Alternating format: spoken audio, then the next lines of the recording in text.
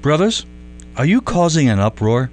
Hi, I'm Jay Cookingham, founder of Strategic Fathering Ministries, and this is a Man Up Moment. The dictionary defines the word uproar as a loud and passionate noise or disturbance. That's not a bad definition, but I think the book of James defines it better.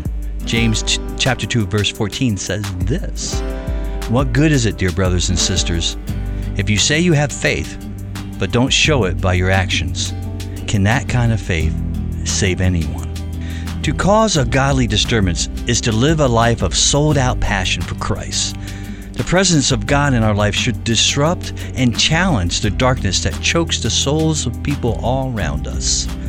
The love of Christ is not timid, tame, or domesticated. It's a robust, fierce response to the evil around us. It does not sacrifice itself on the altar of public opinion or hide from the commotion it stirs up. The resulting turbulence may be a bumpy ride, but to move and shake loose captive hearts requires a heart full of uproarious love. Here are two key verses that speak to this holy disturbance. Galatians 6:10. "So then, while we have opportunity, let us do good to all people, and especially to those who are of the household of faith." 1 Thessalonians 3:12. "And may the Lord cause you to increase and abound in love for one another and for all people, just as we also do for you."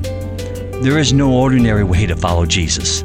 The challenge is to live a life of active faith in a world that needs the love and forgiveness that our Messiah offers. So let us cause an uproar, a holy disturbance of love wherever we go.